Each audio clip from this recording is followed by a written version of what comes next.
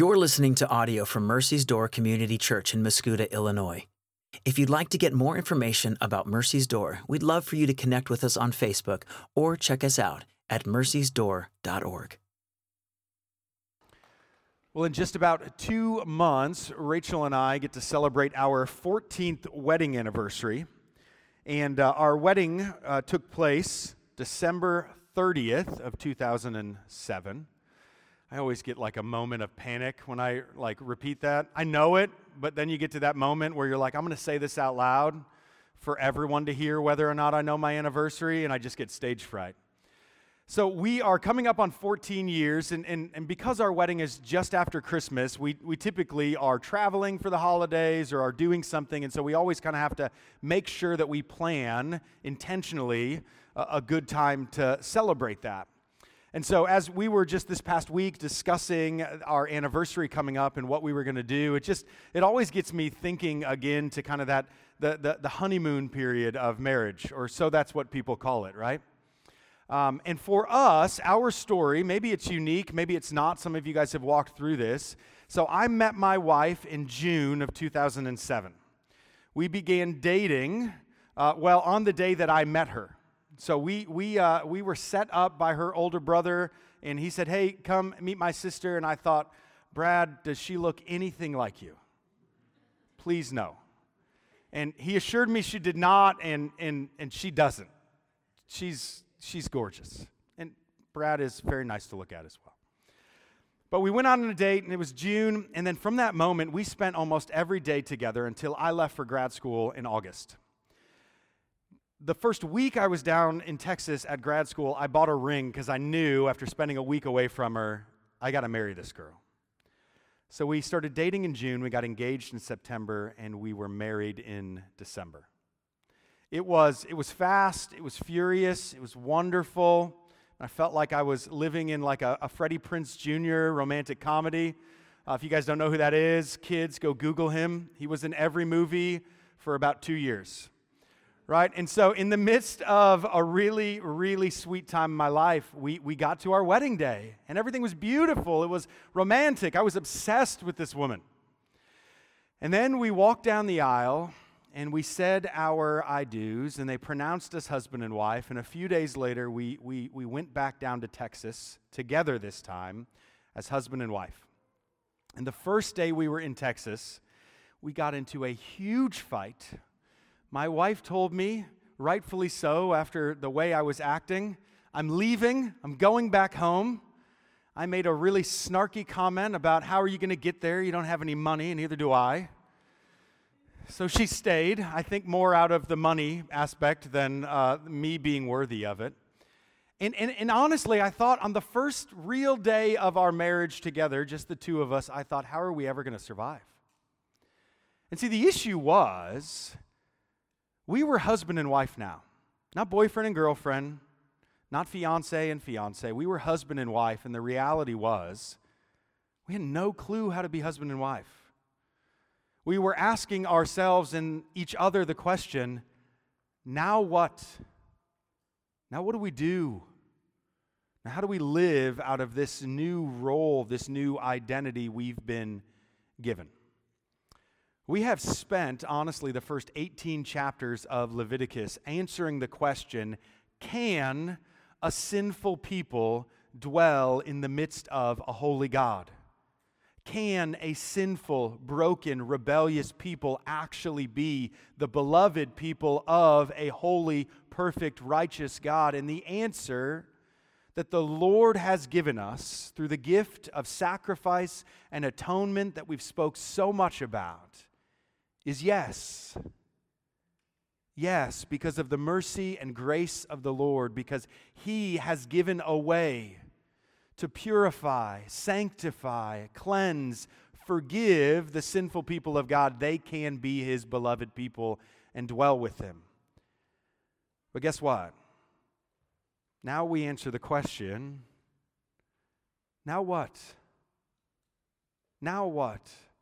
How does Israel actually live as the beloved people of God? What does it look like for them to dwell in His midst, to go on live in this new identity that they have.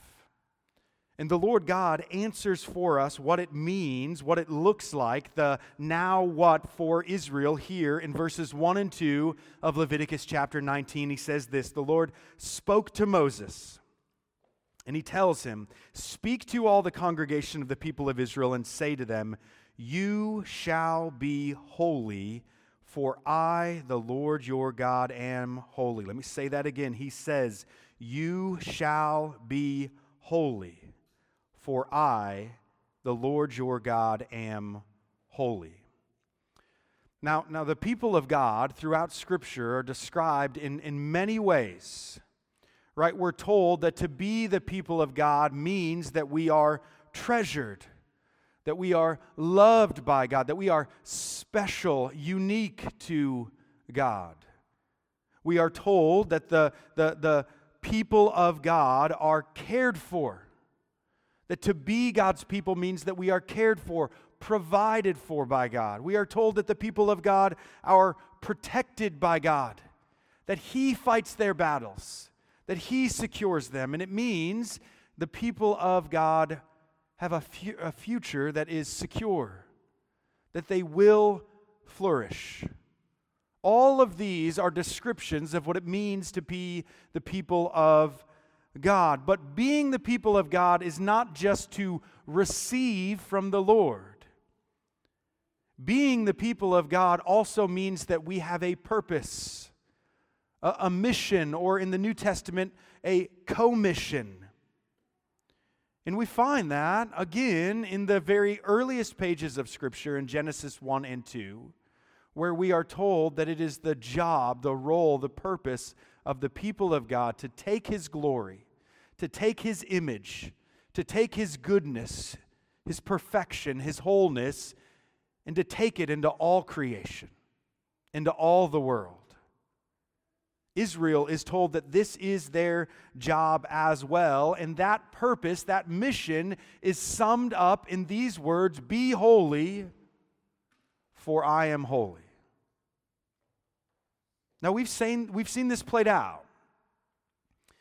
In chapters 1 to 18, we've seen this played out ritually, where the Lord has said to Israel, "I am holy, and therefore you must be holy." And therefore, the Lord God gives them sacrifices that atone for their unholiness, that make them holy. But now we are moving from the ritual or religious to the moral. We're moving from the ritual to the moral, to the actions, our interactions, our thoughts. Now listen, this probably, if you've been a part of the church, me saying that we are meant to be a holy people is not a shocking thing to you. Right? This seems to be kind of par for the course. It's a standard requirement in the church, if you will. There's just one problem, right?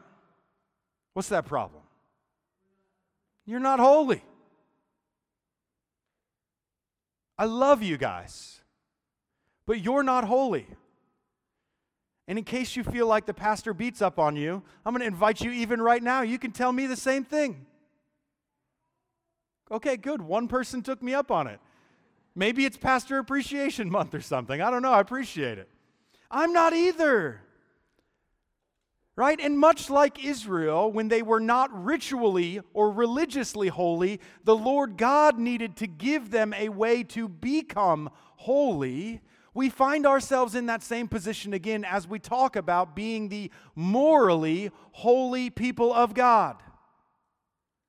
Israel could not work their way to become on their own ritually, religiously holy. And hear this, church, they and we cannot work our way to become morally holy on our own. The Lord God is going to have to do something, and here's the good news. I'll give it to you up front. He does, and He has already. What the Lord does is what I like to call the logic of redemption, or the logic of the gospel. In grad school, I got a master's in public policy. And in undergrad and then in grad school again, I took a couple of courses on logic.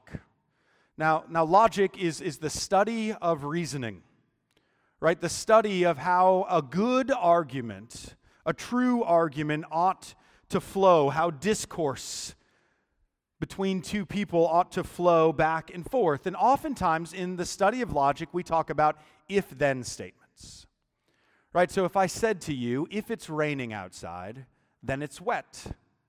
And you would say to me, no duh, right?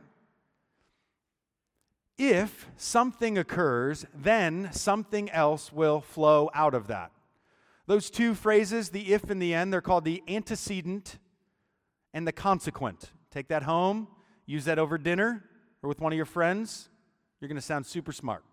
I found it on Wikipedia. It's good. Right? The if is the antecedent. It's the thing that has to occur before the then occurs. The antecedent leads necessarily to the consequent. Now here's why I'm telling you that. The world has a different logic than the gospel does. The logic of the world says that you are the antecedent. What you do, how you act, how desirable you become, the things that you can accomplish, the things that you can earn will lead to consequences. If you're desirable, then you will be loved. If you are worthy, then you might get the job. If you are kind, then others will be kind to you. This is the logic of the world, and quite honestly, hear this, it's oftentimes the logic of the church, except for the fact that it's not biblical. Because the logic of the Bible, the logic of the gospel, the logic of redemption flips that on its head. We are not the antecedent. We are not the if. The Lord is. What He does is what causes the consequences. And so if we want to be loved, it's on the Lord. If we are going to be holy, then the Lord needs to move and work. And if we are going to be a moral people, then the Lord must move and work. The logic of the gospel is, the Lord has done, therefore you now are. The logic of religion is, if you can become, then you will be. But the logic of the gospel is, the Lord has done, and therefore we now are. Now here's why I tell you this. The logic of redemption, or the logic of the gospel, is clear in Leviticus chapter 19. There's two primary, seminal, critical phrases in the entire passage. And one is repeated again and again and again, and the other comes at the very end and is repeated again throughout Scripture. The first is, I am the Lord your God. Look at how many times it shows up. The Lord says, you shall be holy, for I, the Lord your God, am holy. Do not turn to idols, for I am the Lord your God. Every one of you shall revere his mother and father. I am the Lord your God. Do not strip your fields bare. You shall leave them for the poor and the sojourner. I am the Lord your God. He repeats it again and again and again. Now, this is a true statement if it said, I am the Lord God. But there's this wonderful, beautiful, possessive word that is inserted in this phrase that changes everything, and it's the word your. See, this is the statement of a husband saying to his wife, I am your husband, I am your man, I am your love, your provider. Right? The Lord has moved from what is true, I am the Lord God, to something that is true now and beautiful when he says to Israel, I am the Lord your God, which means you are now my people. Not one day you might become my people, not if you're good enough you will be my people, not if you earn it you will be my people, but he in fact says you already are, I am the Lord your God.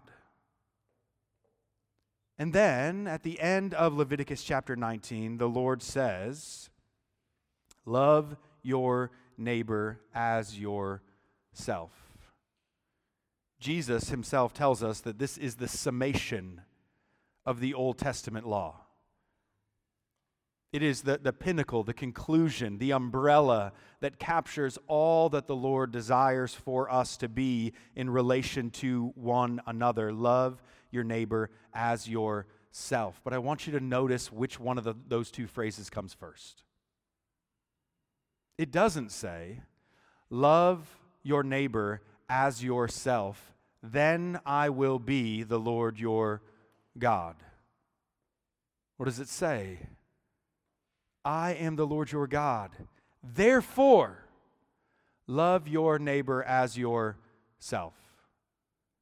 Now listen, we just went through a whole lot of dry information, and there's likely a lot of you that are sitting here going, okay, great. Thank you, Michael, for instructing me that we reread from left to right, from top to bottom. I now know which sentence comes first. Right, doesn't it? It's right for you to go, is this just semantics? Does this really matter? We have to love people, right? Let's get to it. Tell me how to love people. Or tell me that I'm not loving people and then tell me I need to go out and do it. Isn't this just semantics, Michael? And the answer is no.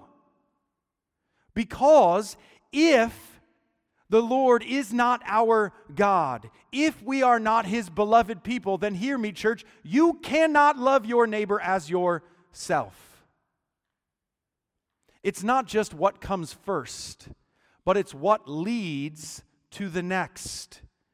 And the fact that we are the beloved people of God is what leads us to be able to love others. Jesus puts it this way, I am the vine and you are the branches. You and I can only produce fruit as the life of the vine flows through us. We can only love others as we are loved by our God. And now here's what I want you to see. If I would have told you those words as we were walking through the Gospel of Matthew or Mark or Luke or John or one of Paul's letters, you would say, yeah, that's the gospel. Hopefully. You'd say, yes, that's the gospel. But guess what? The gospel's in Leviticus. In Leviticus, in the Old Testament, in one of the most strange and difficult books that have really heavy, weighty commands and topics covered by the Lord. Hear this, church. It's always been the design of God that out of our identity as his beloved creation, chosen people, from his love, grace, and mercy flows through us. Loving our neighbor as ourself flows through us. Holiness. We are holy because he, our God, is holy. And so, yes, today we're going to talk about what it looks like to love our neighbor as ourself. But hear this, we only love as he has loved us. And so let me show you two ways that works out. Today, two ways that the Lord empowers us to love our neighbors as ourselves. Here are the two ways. First, we care for others as we experience the way God cares for us. We care for others as we experience the way God cares for us. And second, we give to others as we recognize all that we have been given. You ready? Let's jump into the first one. We care for others as we see how God cares for us. We've got kiddos, 5 kids from ages 13 down to 3. And so our 3-year-old Jude is in this sweet little phase of life where he is picking up phrases day after day after day. And so he'll say something completely out of the blue that we didn't know that he even knew what it means. Sometimes he doesn't know what it means. But he'll say it, and it's cute, it's wonderful, and it's also terrifying. Because he's picking up on everything that Rachel and I are saying. And if you have kids, you know how terrifying that is. Because the first time you let something slip, or the first time you make a crosswise comment, or a rude comment, or anything else, and your kid immediately, the same kid that can never hear you when you're calling his name, hears you whisper that under your breath, and then decides that they need to repeat it, oftentimes at a church gathering, maybe a small group gathering that occurs weekly at your house. I don't know this from experience, just been told this by other people. Right? We're in this phase of life with him. He's picking up everything. But honestly, if we're just being truthful, this is all parenting. Right? 99% of parenting is not taught, it's caught. And if you don't believe it and you're a child, wait till you're a mom or a dad and ask yourself this question. How often do you say things that you swore you would never say that your mom and dad said all the time? I can answer that question all the time. Right? Like, I am my father. And that's a good thing for my kids. And it's also like a moment where I have to come back to my dad and be like, hey, sorry about that. Sorry for all the things that I've done, and sorry for the fact that I thought I would be something different. We learn primarily by catching things. We mimic what we see. Now, here's the problem with that. We live in the midst of a broken and fallen world.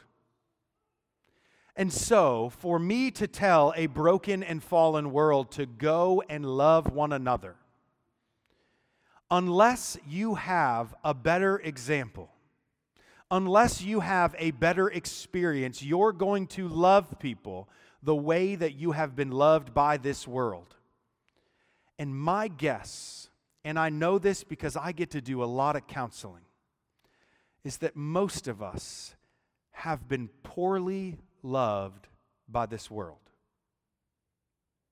And I know this because left to our own devices, left to our own impulses, we don't love people well, we love them poorly.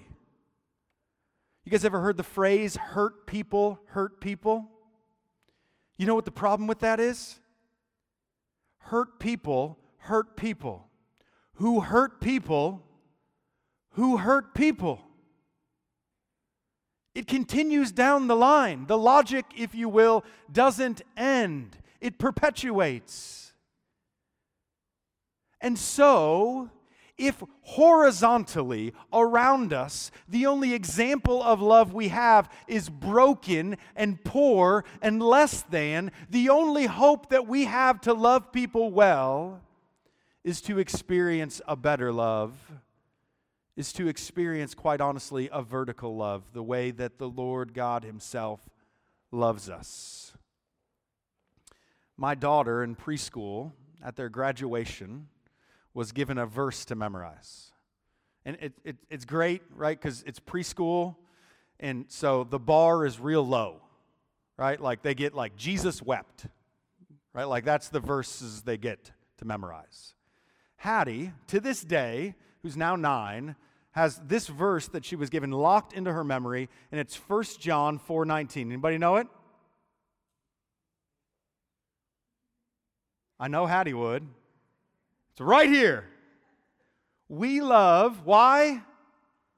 Because He first loved us. All right, fantastic. After Leviticus, we're going immediately to 1 John, because you guys don't know it. Right? We love because He first loved us. And that is a cute, wonderful little coffee cup verse. And let me tell you something else. it will change your stinking life if you actually believe it. Because it is the foundation for the reality that we live our lives in as Christ followers. We love because He first loved us, or another way to put it, the only way you can love is if He first loved you. Watch how this plays out in the commands to love that the Lord God gives to Israel. Begins in verse 9. When you reap the harvest of your land, you shall not reap your field right up to its edge. Neither shall you gather the gleanings after your harvest, or strip your vineyard bare. Neither shall you gather the fallen grapes of your vineyard, but you shall leave them for the poor and for the sojourner, for I am the Lord your God. Several months ago, we went through the book of Ruth, and this law here in Leviticus 19 plays out. Right? This is called the law of the gleanings. Essentially, the command was this, right? They didn't have great big combines to harvest their fields. And so they did it by hand, and it took a long time. And because it took a long time, what you couldn't do on the first pass was be meticulous. If you were meticulous in picking up every ear of grain that fell onto the ground, you'd be there forever. And so you would work the first pass, and you would go quickly or as efficiently as possible. You'd grab the grain, and if a little bit fell, you moved on. Right? Otherwise, you'd spent the entire day bent over at the waist, and you wouldn't be going back out for harvesting the next day. The same thing went with vineyards. As you would harvest the vines and the grapes, inevitably grapes would fall. And the Lord God says, do not go back. Do not go back and pick up what has fallen, but instead leave those for those that are poor and those that are sojourners. Or another way to put it, because sojourners would likely be by themselves from another nation, leave those for the poor and isolated. Now, here's the truth. Israel doesn't owe anything to the poor and isolated. Right? This law goes into effect when Israel gets into the promised land and they actually are given land by the Lord. But when Israel is given land by the Lord, guess what? All of Israel gets land. Except for the Levites, who are priests and then are given food through the sacrifices and offerings. All of Israel. So you know what that means when Israel goes into the promised land? None of Israel is poor. The only poor people would be people that have made poor decisions, right? Which we saw in Ruth when the parents leave Bethlehem, they forsake their field and they go off into Moab. And when they forsake their field, guess what? Somebody else takes it over. They've either made poor decisions or they are foreigners that come into the land and have nothing. And here's why I say that. Israel doesn't need to give those people anything. They don't owe them anything. Those people have made poor decisions. They're not a part of the beloved people of God that have been freed. They're foreigners. They're isolated. They're poor. They've made terrible decisions. And you know what the Lord says? Love them. You know why? Because that's how I've loved you. See, these people, given this law, are part of the generations, or just a generation or two removed from the people of Israel, where the beloved people of God were slaves, where they had nothing, where they were oppressed and subjugated, and we are told the Lord God heard their cry and answered it. He freed them. He brought them up out of slavery, and then He quite literally rained down bread and meat from heaven in order to love those who could not provide for themselves. The only reason that this law makes sense, the only way that Israel is going to be able to not just adhere to this law, and that's not what we're after, right? We're not after cold obedience. were after being transformed into being holy like our God. The only way for Israel to take this law within them, to live by it, is to know and see and have experienced that they have been loved this way. They were poor once, and the Lord Himself loved them. They were sojourners once in a foreign land, isolated and alone, and the Lord God heard their cry. They can care this way because they've been cared for this way. It goes on, and the Lord God says, "You shall not steal, you shall not deal falsely, you shall not lie to one another, you shall not swear by my name falsely and profane the name of God, for I am the Lord. You shall not oppress your neighbor or rob him. The wages of a hired worker shall not remain with you all night until the morning. You shall not curse the deaf or put a stumbling block before the blind, but you shall fear your God, for I am the Lord." I love this last little sentence here. You shall not curse the deaf or put a stumbling block before the blind, but you shall fear your God. I am the Lord. Now, the first thing that comes to my mind when I read that sentence is, what kind of people are these? That the Lord would have to make a law, a command, to tell them, do not curse the deaf that cannot hear it, and do not put a stumbling block before the blind who cannot see it.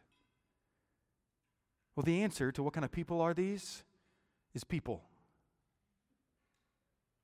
Men and women. Have any of those here in the room with us this morning? That's the first thing that comes to my mind is, oh my goodness, what state is humanity in? And then the second one is, why is this an important law for the Lord to give? And here's what it is. The Lord is saying, you shall love rather than abuse, even when you can't get caught. And you shall love rather than abuse even those that cannot repay you for it and who won't even know that you've loved them. Let me say that again. You shall love rather than abuse even when you cannot get caught for your abuse. And you shall love rather than abuse even when those that you are loving will not know it. Real love is selfless. And we have a hard time being selfless because it feels like there's so much for us to worry about for ourselves. But Israel has experienced this kind of selfless love. Hear these words from the Lord from Deuteronomy chapter 7. For you are a people holy to the Lord your God. The Lord your God has chosen you to be a people for His treasured possession out of all the peoples who are on the face of the earth. That sounds good, right?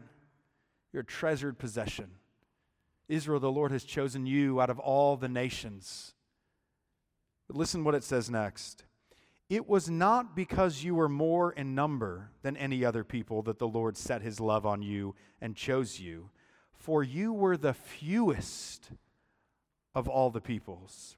But it is because the Lord loves you and is keeping the oath that He swore to your fathers that the Lord has brought you out with a mighty hand, redeemed you from the house of slavery, from the hand of Pharaoh.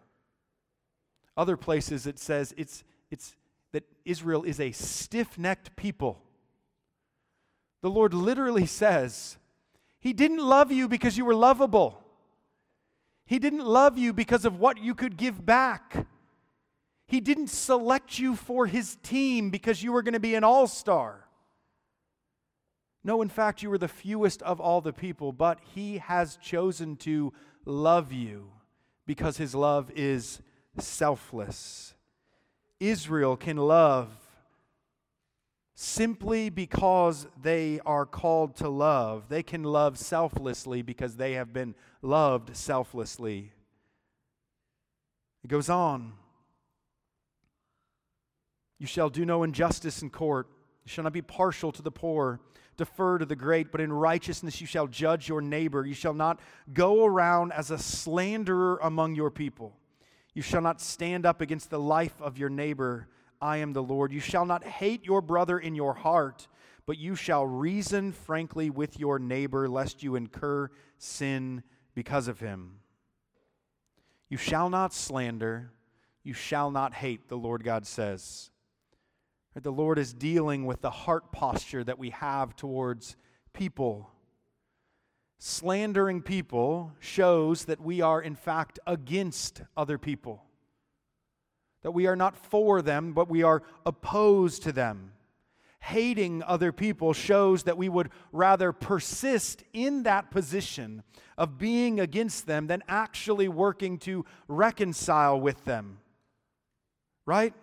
Vengeance, grudges, they show that any rift that we have is only going to grow, it's only going to get worse. And the Lord is saying that love persists.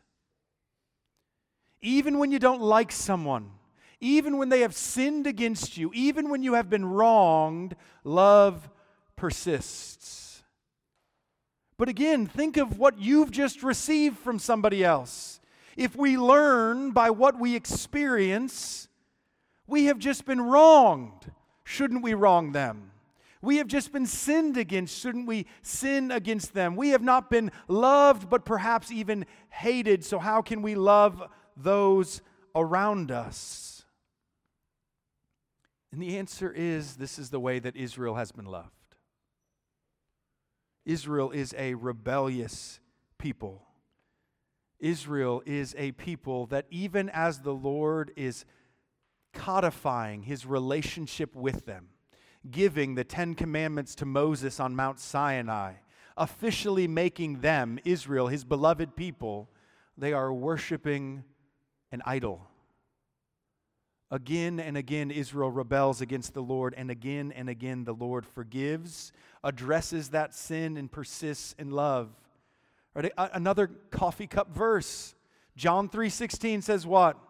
For God so loved the world that He gave His only begotten Son, so that whoever believes in Him wouldn't perish, but have eternal life. Right? It sounds great. But when the Lord in John chapter 3 is saying, for God so loved the world, that means He's loved the world that has been defined for us from Genesis up to that point. Skim through the story of the world from Genesis up to that point, and let me tell you, it is not a lovable place.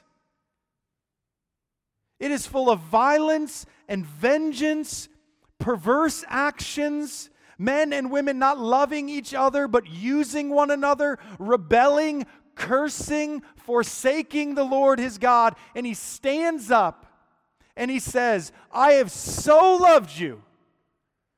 Let me give you my most prized possession. This is the way that Israel has been loved. This is the way that we have been loved. And only when we get our arms around it can we love others this way. Early on in my life, my dad, who was in the Air Force for the whole of my childhood, we got stationed at Monterey. My dad went to be a part of the Defense Language Institute. We were getting ready to go over to Germany, so we went there for an immersion course in German. And I remember during that time, my dad would come home, and he would just like constantly try and have a conversation with my mom in German. That was it, right? You come home from it, you got to study, and so that's how we studied. It was spoken around our house. And guess what? We moved over to Germany a year later, and it was a lot easier for me to pick up the language when I was there because I'd already heard it. It was still a foreign language to me. It wasn't my native tongue. I didn't grow up speaking it. I needed to learn it, and I needed to hear it, and I needed to be around it. Love is a foreign language to us. Real love is a foreign language to us. Lust is not. Using one another is not. Right? My favorite thing is to ask people, what do you love most about your spouse? And it always sounds like this: I love the way they make me feel. Right? Which is a really kind / Hallmark way of saying, I love what they give me.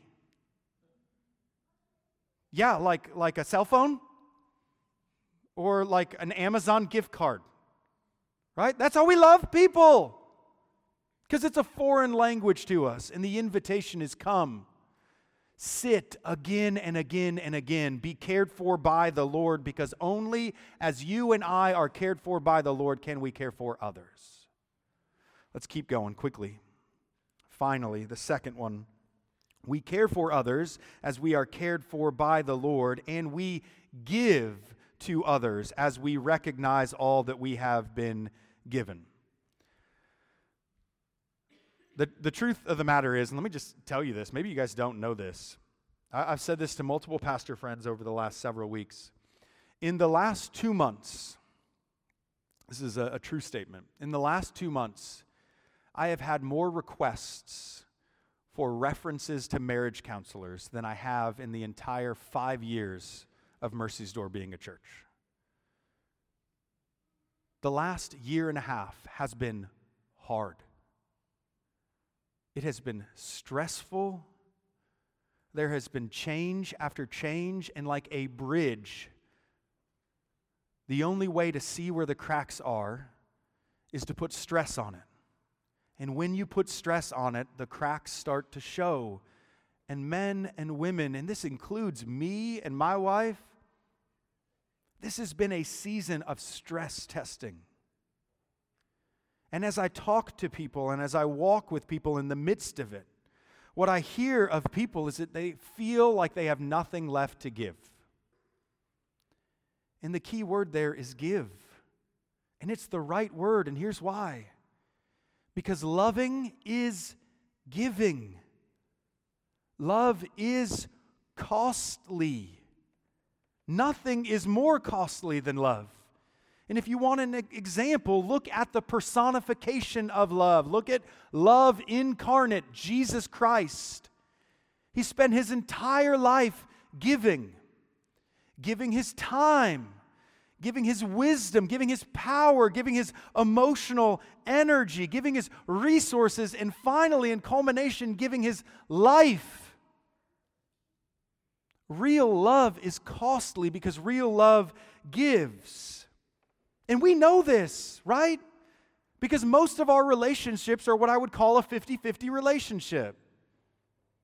I'll give as much as you give. I'll give as long as I receive. Now here's the problem with that. You can't love like the Lord in that relationship, and here's why. Because the Lord is calling you to give God-sized love, while what you're receiving is broken human love. And you will always find yourself empty, unable to give in that place. Unless you are loved by the Lord, you can't love others like the Lord. Unless you are being given love by the Lord, you cannot give love to others like the Lord. Look at the same passages we just walked through. Gleaning, the law of gleaning. You're never going to find that in a business plan. You won't. You know why? It's not productive. It's costly. It gives. But guess what? Who gave Israel the land? The Lord did. Who rained down manna from heaven when they were hungry? The Lord did. Who brought water out of rocks? The Lord did. Who has been and will continue to be their great provider? The Lord has. Are you kidding me? A couple grapes on the ground? A couple ears of grain? He rains bread from heaven. But that only works if we actually have experienced and have been given and trust that the Lord will continue to give. Stealing, lying, robbing that the Lord prohibits. Why do we do those things? It's not because we like it most times. Right? If we're being honest, most people steal or lie because they think they have to. In a moment, they feel like they have no other choice to get what they need. Right? We steal because we lack. We lie because we're afraid that shame or guilt will come upon us if we are caught in what has occurred. And the only way to get out of that is if we have been provided for and all our needs have been met by the Lord, if we have been so covered with grace and mercy and righteousness by the Lord that we can give away our reputation because we have a better reputation. How can we love those who don't love us back? Only by being loved by the Lord. I counsel couples all the time. The only way your marriage works is if you commit to loving your spouse without your spouse loving you. It's the only way it works. Now, guess what? That dries up really quickly if you're doing it on your own strength. Because I'll tell you, you need love like you need water and air. And so really, the only way that your marriage works is if you love your spouse while being so loved by the Lord that you don't need your spouse to love you back. That's the only way we can love. We give as we have been given by the Lord. Love is the culmination of what it means to be morally holy. Be holy as I am holy, the Lord sums up with love your neighbor as yourself. But we can't do it unless the antecedent is there. That He is the Lord our God. That He has loved us. That He is loving us and He will love us. Let me say that again. He has loved us, church. He is loving us and He will love us. Stay close to Him. His love is like a fire. When we are close to it, it warms us. But when we walk far from it, it does not go out. It is still there. But we will not feel its effects. I had a counselor this summer who used to say to me again and again as he was just counseling, loving, helping me to grow in my own spiritual health, he said, Michael, daily you need to warm yourself by the fire of the Lord's love. And if you've ever been camping on a fall day, when you wake up in the morning, the best feeling in the world is to go out to the fire and sit next to it and warm yourself. And when you don't feel loved, and when your love for other people is waning, go again and be warmed by His love, filled by His love, because it's the only way that we're going to be able to love our neighbor as ourselves. Pray with me, church.